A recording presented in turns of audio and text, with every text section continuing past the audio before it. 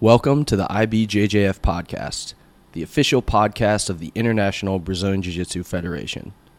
Tune in to hear interviews with the top coaches and athletes in the sport, as well as breakdowns and analysis of the biggest events. Let's dive into this week's episode.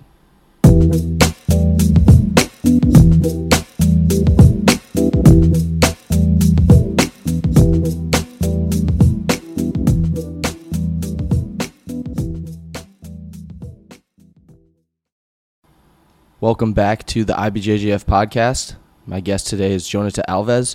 Johnatha is a three-time Pan champion, and he's got a super fight coming up at the upcoming IBJJF FloGrappling GP event. Johnatha, thanks for joining me. Thank you. So I'm excited to be doing this podcast with you. So let's get started. Let's get into it. I wanted to start talking about your relationship with Guy Mendes and AOJ. That's a school that you've been representing for a long time. So how did you first come into contact with Guy and with AOJ?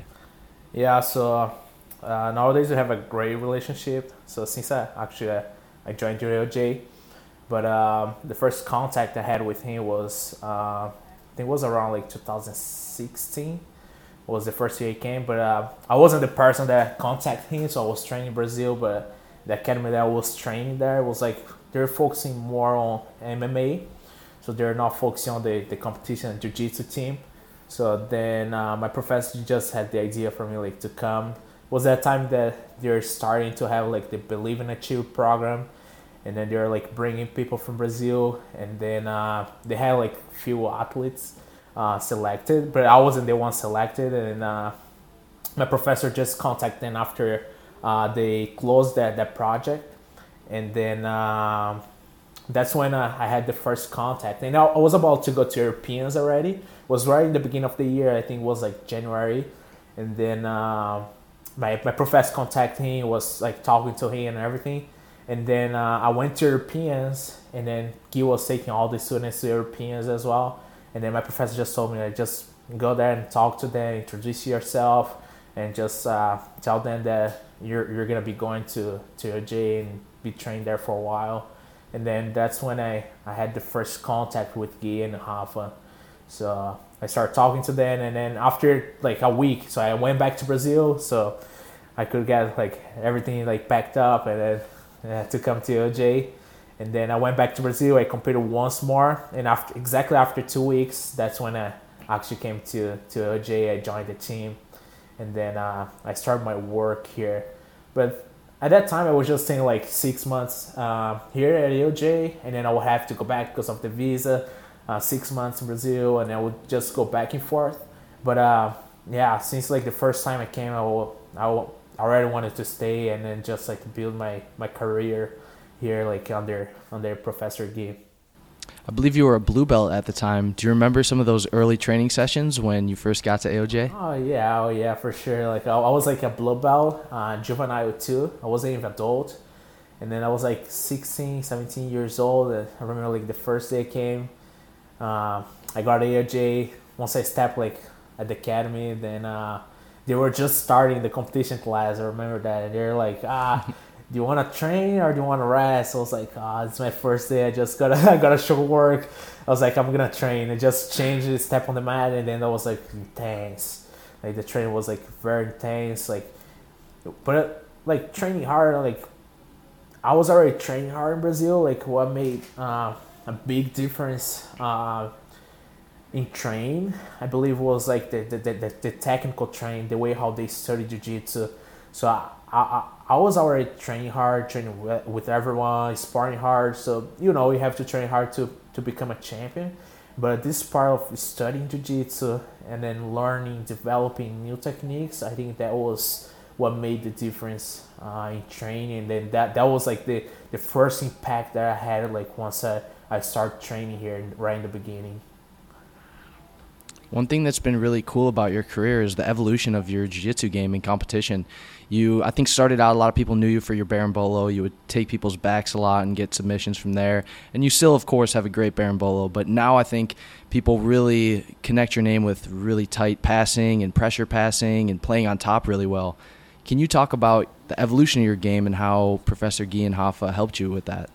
Yeah, so before I joined AOJ, so I would already do like berimbolos, I would play top, I would play bottom, but it wasn't like something that was very sharp. So I would fight really hard. I would have like few techniques that would work in competitions. I was doing a very good job like with those few techniques, but once I came to AOJ, as I mentioned before, the real like game changer for me was the technical training.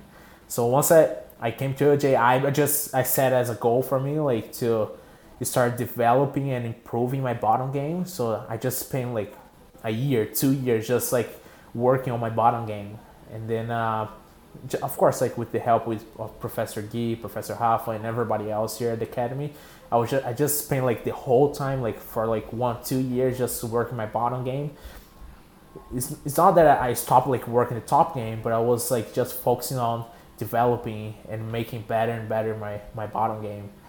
I just focused on that, and then after a while, like, and Professor Guy, like, it's good to have Professor Guy because he always like trying to put you in a out of your comfort zone.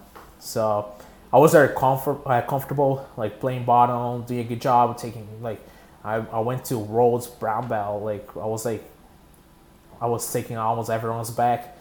And then Professor Guy just told me like now it's time for us to start working on top. So then we started to work on top. So as we always have, like every season we have different goals. We know what we need to work on. Now it's top, now it's bottom, now it's more connections, now we need to be more explosive, now we need to be tighter.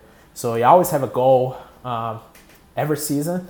And then after like I got my black belt, Professor Guy, he just told me like now it's time for us to develop our top game. So that's when he started to work. So that's when he started like sharpening the techniques. So he always trying to put us in an uncomfortable position, and then always taking us out of our comfort zone, because that's how it is. Like I didn't have to be playing on top to be like one of the best, but for sure it's like you need to have like a complete game. You need to be good at all the areas in your jiu-jitsu. So that's why you need to be always out of your comfort zone. So it's not even like for competition, because there are a lot of people, they don't play top, but they're winning competitions. There are a lot of people, they don't play bottom, they're winning competition, but it's more for our jiu-jitsu. So if you want to be the best, if you want to be able like to teach one day, if you want to be able to understand jiu-jitsu in general, so you have to be out of your comfort zone. You have to try to learn it all. Yeah, I love that. It seems like all the AOJ competitors have really well-rounded games. They can play top, bottom. They have great submissions. So it's very, very cool to watch you guys compete. And I wanted to take a step back and talk about the 2019 Worlds that you touched on briefly. I believe you submitted all your fights, and then you got your black belt on the mat after submitting in the final. Can you talk about that moment when you got your black belt and how special that was to you?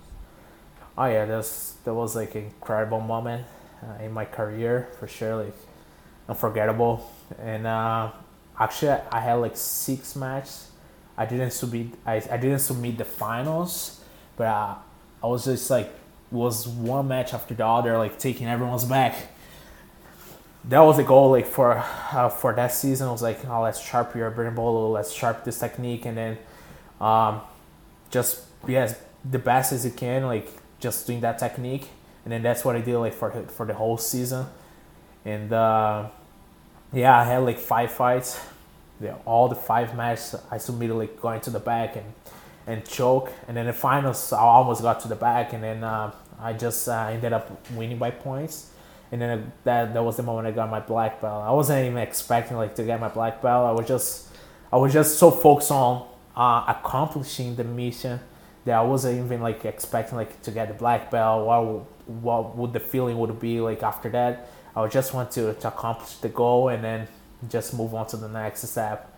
And then gladly I was promoted as a black belt. It was just a unforgettable moment, especially getting the black belt from Guy. So you have been like working together for years. So a lot of things, like so many things worked out for us. A lot of things didn't work out. So just making mistakes, improving, making better. So always like these ups and downs. So that way you can collect a lot of experience. That was an incredible experience. but for sure, like, it was just even better because, like, receiving from Guy. And you really hit the ground running once you got your black belt and kept the momentum from brown belt. You competed a lot, and you won your first major tournament, I believe was the 2020 Pans. Had a really great final against Michael Liera Jr. What was it like winning your first major title at black belt, and how did that kind of differ from some of the major titles you won in the lower ranks? Well, I was already, like, expecting, like, how the level would be, like, since we started training as a blue belt here at AOJ. He already tell us, like, even like the younger kids nowadays, he's always warning us that we shouldn't be trained for that level, but you need to be trained for the black belt level, for the highest level, because sometimes there are kids that are smashing their division, there's just like winning as a juvenile, but you cannot be satisfied winning as a juvenile. You cannot be satisfied winning as a blue, purple, brown belt, because that's not the highest level. That's just preparing you for the next level, which is the black belt level. But once I got to the black belt level, I was already expecting, like, to be competing against all those guys. I was already feeling comfortable to be competing at that level, because I was already, like, getting myself ready all these years to be there at that moment and just perform the way I was performing. And then that wasn't a surprise. That was just something I was already expecting. But it was good, like, getting to the black belt, winning one of the major tournaments, especially at that time, like, we didn't have rolls, we just had pants. So winning the lightweight division as well, so it's always tough. A lot of, like, tough opponents, and it's good, like, just collecting experience again, like, never satisfied. It's just one more day of experience that we collected to move on to the next step. Was it a similar feeling this year when you won your third Pan title? Same feeling. We know it's just one more day of experience and building our career, because that's just the short-term goal. So we're just building our name, our career, and then eventually winning worlds as a black belt. It doesn't really matter. It's more about raising our level than, like, the medal itself. We are more concerned about our level. If you have a higher level, how you're winning the match, how dominant you're being, than versus the medal itself. But yeah. So the next day is just go back to work and move on to the next step. So you celebrate, you're happy at that day, but the next day is just a normal day of work. Your level definitely improves every single time you compete, and now you're going to be competing against Levi Jones-Leary in a super fight at the IBJJF FloGrappling Grand Prix event. Any thoughts on Levi as an opponent? Yeah, he's a tough opponent. He's not like somebody that's a random person that's just stepping on the mat to compete. But yeah, for sure, like, the work I've been doing is solid work. Since, like, I don't know, I have been doing this for years, so it doesn't really matter who you're facing. It's just the work and the goal is gonna be the same. So you competed before the lower belts. Now you're gonna have the chance to compete again. So I can't wait to be competing. It's not because I'm gonna face him or I'm gonna face somebody else. Just I'm always happy to be competing, to be healthy, to be training. So that's what matters the most to me, is be able to actually always be improving match after match. It doesn't really matter who I'm competing with, but what matters the most is how I'm raising my level, how solid is the work I'm doing. So I can't wait to be competing next week. So I wasn't supposed to be competing against him. Murasaki just I don't know what happened, like, but Murasaki's not competing anymore. So gladly I have now I have the chance to be facing him, and then the time I'm gonna be competing, I just wanna perform and put in the show. Normally you're competing in a tournament where you're going to face a lot of different opponents and there's a lot of different possibilities. Are you making any adjustments knowing that you're only going to be facing Levi on the 12th? No adjustments. So the goal, as I mentioned before, it's always the same. So it's go there and then just have a control over our opponent, just be able to perform the best jiu-jitsu we can ever do. But we train like the same way always. We train like to close all the gaps in our game. So it doesn't really matter who you're facing at the tournament, because end of the day it's more about ourselves, and then you just need to do the same thing you're doing in class. So if I'm not performing, if I'm not doing a good job in class, you already know like what to expect once you go to the tournament. But whatever you do here is just to close all the gaps, so once you go to the competition, we are ready to compete against anybody. Now I'm just doing the same work I have been doing the whole time to face Levi. Now I just go out there and just perform the best way I can do it.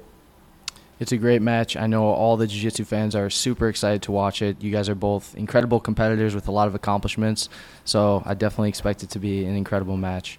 And as part of the event, there's also going to be a medium-heavy Grand Prix and a female GP.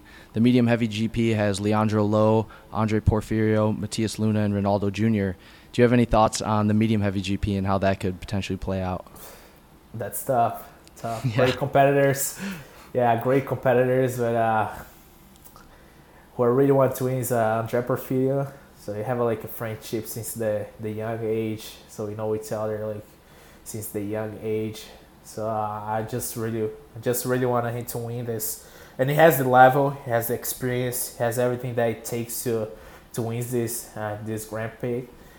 But yeah, he's the name that I really want to be watching. I really want to win this tournament. But yeah, of course, like he's gonna have tough match. He's gonna have Ronaldo. He's gonna have Matias in front of him. He's gonna have Leandro Lowe. But yeah, he's the name that I really want to watch. Really want him to win. So we have been training together. We used to train together like when you were like 15, 16 years old. But yeah, we have a long journey. So he used to compete in the same tournaments. His dad is just he already helping me so much when we were back in Brazil. So he's the one. What are your thoughts on the female GP? That's another very stacked group of competitors. You got Fionn Davis, Natalie Ribeiro, Anna Rodriguez, and Bianca Basilio. That's also a really tough match, like for the girls. But I believe like Bia, she has like a higher level than the other girls. So if she performs the way how we're expecting her to perform, she has her ups and downs. So there are times she's performed really well, there are times she's not that well. But I believe she has a higher level than the other girls, and she has like the skills that it needs to have to win that division. But I think in my opinion, she's gonna be the one like winning that one. We're so excited for the event and the fact that you're going to have the super fight with Levi. It's going to be amazing. Mm-hmm. Do you have any final thoughts you wanted to share before we wrapped it up? No, I think that these are the thoughts I have. But yeah, I just expecting it to be a tough match. So it doesn't really matter how tough it is. I'm just going to play my game, and that's what I want. I want to go out there and just show my jiu-jitsu. So that should always be the goal. The goal shouldn't be like how you're winning or playing a different strategy, like depending on who you're facing. But the goal should always be go out there and just perform the best jiu-jitsu you can ever do. And yeah, that's my goal, like just to show my jiu-jitsu, show my potential, and then be able to perform the best I can. And yeah, of course, like I'm facing a tough opponent, but it doesn't really matter who is in front of me. So whatever happens, we know like the next day we just need to go back to work and improve even more. So I can have a dominant performance. The work should be the same. You cannot get comfortable just because you go out there and you can have great performance. So you cannot stop improving. It's more about the daily improvement than anything else. So perform well, not perform well, whatever happens, the next day we just go back to work, and then we know that there are goals to accomplish even further and bigger than it is. Thank you so much for your time, Johnatha. I really appreciate it. Like I said, we can't wait for your super fight. For everyone listening, Make sure you tune into the event, the IBJJF FloGrappling Grand Prix. We got the medium heavy Grand Prix, we got the female Grand Prix, and we have 2 super fights, of which Johnatha is going to be in one of them. So thank you, everyone, for listening, and we'll see you guys soon for another episode. All right, thank you. Thank you for listening to the IBJJF Podcast. Be sure to head over to IBJJF.com for the latest news and events from the International Brazilian Jiu-Jitsu Federation. We hope you enjoyed the show.